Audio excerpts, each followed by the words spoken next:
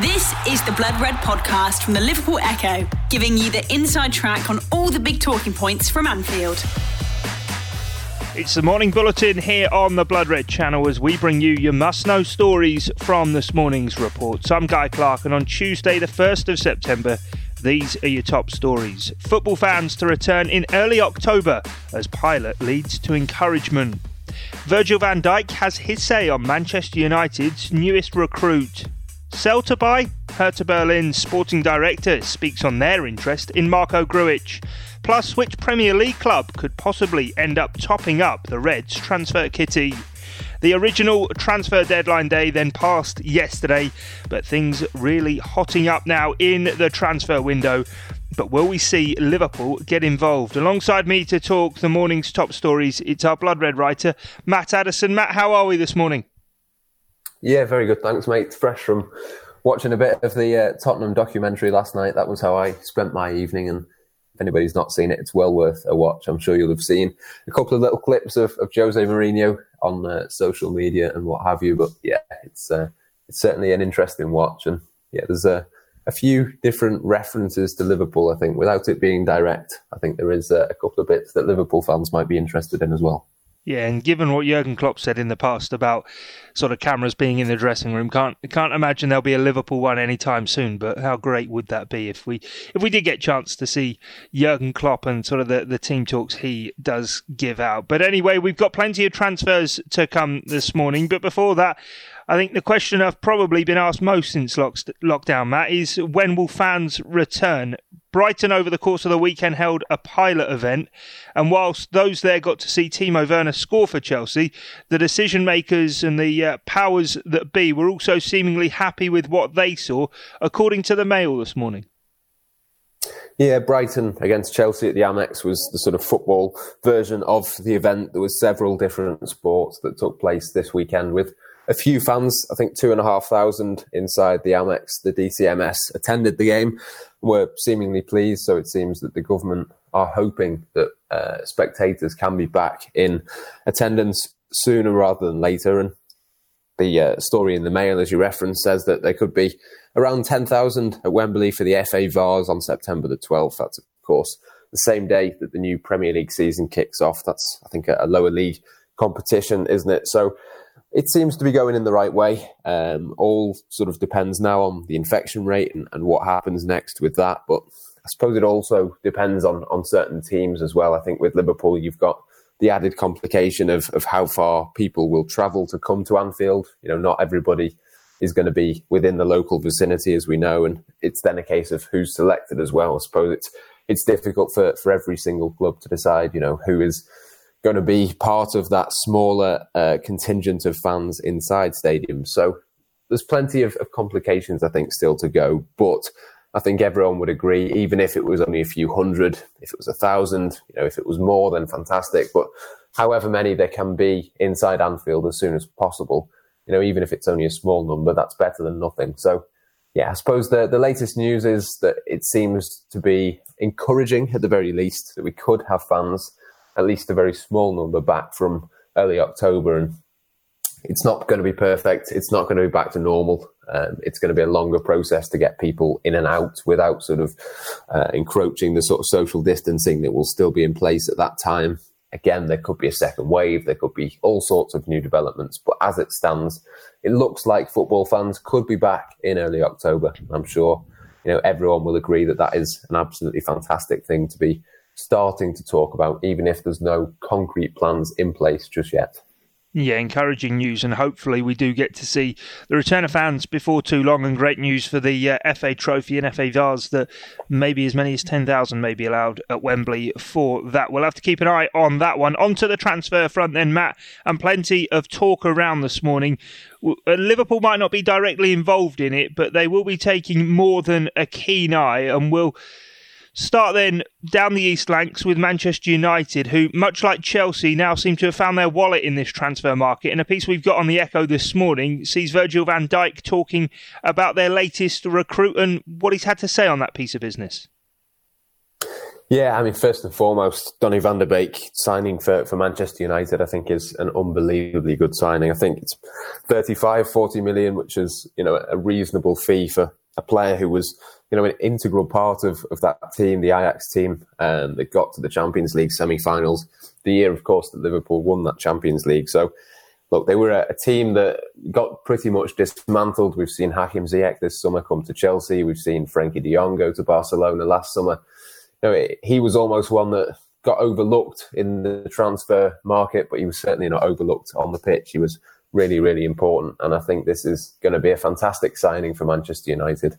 You do question quite where he fits in. If they've still got Paul Pogba, they've still got plenty of other midfielders.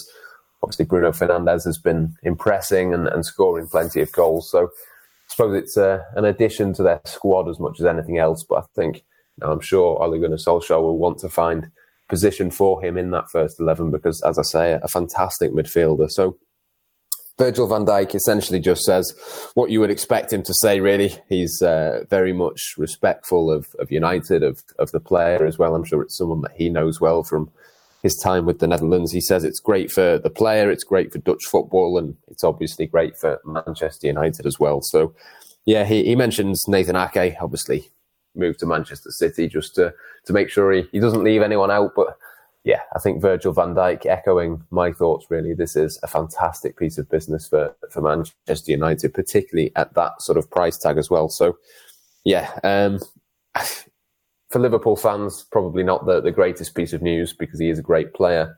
But I think for the Premier League, it is going to be, generally speaking, a good thing. And with mentioned just there before as well, with Chelsea obviously in the market and doing as much business as they've already done and signed to they're not quite finished yet. Manchester United do seem to have maybe woken from a slumber. Of course, they've been chasing Jadon Sancho all summer, and ESPN as well reporting that they might now even be looking at Dayot Upamecano at RB Leipzig. Yeah, again, it would be a fantastic piece of business, I think, to get this done. ESPN linking United with him, plenty of other sites as well.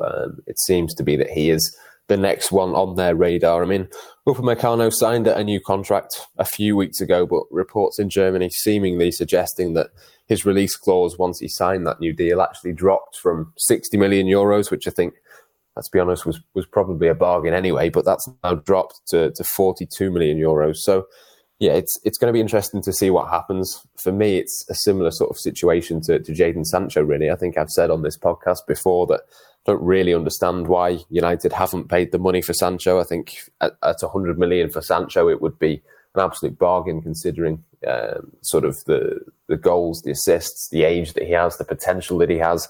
It's a similar sort of thing really for Upamecano, particularly at 42 million euros. It just seems like an absolute no-brainer. So, yeah, United do have a tendency to drag out these deals. We saw with Harry Maguire, we saw with Bruno Fernandes. Eventually, I think they possibly will go and just put the money down, but they don't tend to just do it straight away. It tends to be something that comes a few weeks down the line to almost just to make it look like they've tried to get that price tag down, even though there's not really any sort of suggestion that would ever be possible. So, look, if Manchester United end up with Van der Beek, Upamecano and Jadon Sancho this summer, that would be an incredible transfer window for them. But it's a long way off that happening at the moment. And just to mention a couple of other things in relation to this transfer as well. Upamecano was one of the players that Jesse Marsch picked out when I spoke to him a few months ago that he suggested would be a perfect player for Liverpool. I'm sure a lot of fans will be sort of thinking, why at that price are Liverpool not going in for him? And should they be? I think the only reason they're not probably is Joe Gomez. I think Liverpool have already got an excellent young defender. Would you bring in Upamecano, even for, forgetting the price tag? Would you bring in a player of that quality and say to him he's not going to be, in your first 11 week in, week out, which, as long as Gomez and Van Dijk are fit, Upamecano would not get into Liverpool's team at this stage. So I think that's probably the reason why Liverpool won't be interested. But I would be surprised if it was only Manchester United who were interested, given that 42 million euro clause. And the other thing as well is I wrote a piece the other day, just a couple of hours actually before the Van der Beek story broke that United were interested in him. And that basically said that Liverpool were right in their transfer market approach, because Manchester United were being cautious as well. They haven't signed anyone officially. Certainly they hadn't at that stage. But yeah, I think I got a fair bit of stick for that sort of piece. But the general point still stands. Manchester United are not throwing money at things. They're not going out and signing Jadon Sancho for that 100 million, which I think in another summer they probably would have had to by now, because several other clubs would have been in for him as well. So yeah, even though it does seem like things are picking up for Manchester United in that transfer market, potentially bringing in a couple of fantastic players, I still think that the point stands that COVID-19 has had a huge influence, not just on Liverpool, but plenty of other clubs as well. And ultimately, United do have more money. They probably will end up spending more money than Liverpool this summer. But I think it just puts into context, really, the sort of situation that we're in at the moment. Yeah, and just to echo that point, even on Donny van der Beek, he was all set for a move to Real Madrid prior to the lockdown. And of course, look how things have played out on their finances, not allowing them to complete that move. So now he's off to Manchester United. Dayot Upamecano, and who knows, Jadon Sancho. If United did pull off all three of those deals, they would look considerably stronger with those three coming through the door. Not obviously what Liverpool fans want to hear. But a quick update on the rest of the rivals then before we get into the rest of the morning's stories. And Chelsea look likely to confirm the signing of Kai Havertz. They might even get that one done by the end of the week, according to Sky Sports. Plus plenty of chat continuing this morning around Lionel Messi, his situation, and of course those links to Manchester City. So plenty of Liverpool's rivals doing business in the window. Next, with Liverpool's rivals getting that business done, we'll discuss which club are keeping close tabs on one of the Reds midfielders who's been made available for transfer this summer. And how could Leeds United be the club to swell Jurgen Klopp's transfer kitty, thanks to the genius of Michael Edwards? The Blood Red Podcast from the Liverpool Echo. Marko Grujić then, Matt, a player we've spoken about a number of times on the morning bulletin throughout the course of the summer already, and whether or not by the middle of October he'll still be at Anfield. On the Echo, our colleague Sean Bradbury's been looking into some comments made by Hertha Berlin's sporting director. Yeah, Michael Preetz of Hertha Berlin seemingly suggesting really that they would be interested in taking Marko Grujić on loan again. He sort of seems to be suggesting that they will wait and see what happens with the player this summer. Liverpool, as we understand it, want £20 million for Marko Grujić. They don't want to send him on loan. They only want that to be a permanent transfer. So at the moment, it doesn't look like Grujić is going anywhere. That being the case, that stance could well soften. I think it probably will soften if the situation stays as it is. I think it's highly unlikely, to be honest, that Liverpool will get 20 million this summer. We've spoken so many times, not just on this podcast today, but previously as well, about the situation with COVID-19. Teams don't have that sort of money to be splashing around. I don't think anybody is going to pay that sort of money for the player, which Liverpool would then have to make a big decision. I think, would you keep around a player who is, 24 now, approaching the sort of best time of his career? Would it be the best thing for him to stick around and pretty much not get any, or certainly get very few minutes, apart from maybe an odd League Cup tie or something like that? Would that be the best thing for the club? Would it be the best thing for the player? I don't think the answer to either of those questions is yes. So it'd be interesting to see what happens. The stance from Liverpool at this stage is that they don't want to send him out on loan again. But I would suggest that possibly in 3 or 4 weeks' time, if nothing has changed, that stance may well soften and Liverpool could end up letting him go on loan. If they do let him go on loan, Hertha Berlin potentially, he's been there for the last couple of seasons, done well. They obviously like him. They want him to go back there. I'm sure there'd be plenty of other teams as well. We've spoken in the past about AC Milan, Atalanta being potentially interested. I wonder whether Marko Grujić would want to go somewhere else after, spending 2 years in Berlin. Would there be the potential to go and try out a different league? Could he maybe stay in the Premier League? I'm sure there'd be certainly teams interested in him. I know Aston Villa have held an interest in taking him on loan in the past. You think potentially could someone like that come in for him? You'd certainly think so. So I think there will be plenty of options for Marko Grujic if Liverpool do end up going back on what they've said in terms of this loan deal. But look, there's plenty of time, just under 5 weeks of the transfer window to go. So look, it's one of those situations where at the moment it seems set in stone that he will only leave on a permanent transfer. But how set in stone that is, I'm not actually convinced that is the case, to be honest. I think certainly that is one that we could see Liverpool change their minds on, certainly before the end of this transfer window. Yeah, and of course we've seen over the last couple of years with Danny Ings and Ovie Ejaria that Liverpool have started doing those loans with an obligation to buy at the end of them, so maybe that might be a way round it on this one. But of course with Michael Edwards and with him about, Matt, it's not always the Reds needing to sell their own players to generate funds, and with Leeds United sniffing round a couple of former Reds players reportedly, Liverpool's opening day opponents could be about to help provide some funds in the transfer window for Liverpool.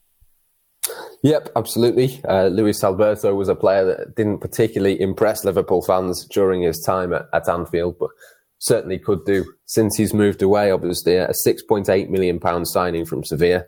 As I say, didn't do particularly great for Liverpool, but has since flourished back in Serie A, and goals, assists, he sort of transformed into the ultimate attacking midfielder, really, whilst he's been over at Lazio. So, he left for 4.3 million. Liverpool obviously made it a little bit of a loss on that transfer fee, but crucially, they did have a 30% sell-on fee inserted as a clause into that contract. So, whatever move he makes next, Liverpool will make 30% on him. So, given how impressive he's been for Lazio, you'd imagine one of the best in Serie A in his position. The fact that Leeds United are linked, you'd imagine probably one or two other clubs that are quite keen too. So if they do come in, and his release clause is 87 million, I don't think there's any chance of anyone paying that. The suggestion is that Lazio might want 67 million. Again, I don't think there's a massive chance of anybody paying that. But if Leeds or any other team could potentially persuade Lazio to let him leave for a more reasonable fee, shall we say, a lesser fee than that, potentially Liverpool could stand to gain. So, yeah, 30% of whatever Lazio accept, Liverpool will take. So, you look at that £87 million release clause, what would that be? A significant chunk added to, more than £20 million would be added to Liverpool's kitty if that was the case. So, it's certainly one to watch out for, but I suppose it's sort of unlikely to be a figure anywhere near that release clause just because of how high that is and the sort of standing of the teams that are interested. So certainly one to keep an eye on, but we shall see what happens. But yeah, certainly it could be a welcome boost for Liverpool. And Ryan Kent, the other one as well, reportedly there is a similar clause, I think slightly less, I think it might be 20%. But I'm not 100% sure on that. But in Ryan Kent's deal that took him to Rangers, Leeds again being linked with a move for him. So we'll have to sort of see how that sort of works out. Again, Liverpool could stand to gain with a sell-on clause in that potentially if reports are to be believed. So yeah, either way, Liverpool's transfer kitty could be boosted by Leeds United before that first game of the season, or even after it, of course, because the transfer window is still open for a few weeks after that. So, yeah, certainly one to keep an eye on. And again, it's just the latest example, really, of the genius that is Michael Edwards. We've said it so many times before. We know what he brings to the table, but this is another tangible example. I think if one of those, or certainly one of, if not both of these deals do come to fruition for Liverpool. Yeah, we'll keep an eye on those and see how they do play out. But with the Reds' rivals beginning to do so much business, I suppose a few are beginning to get a little bit nervy. Before we go, though, as we often like to do here on the Morning Bulletin, a quick look through the archives. And today marks 7 years since Daniel Sturridge scored the only goal at Anfield in a 1-0 win over Manchester United on what was the eve of what would have been Bill Shankly's 100th birthday. Coincidentally, today's also Sturridge's birthday as well. He turns 31. So many happy returns to him. Don't forget, keep an eye on the Echo throughout the day, including the daily transfer blog, which will round up all the big Liverpool transfer news in one place for you.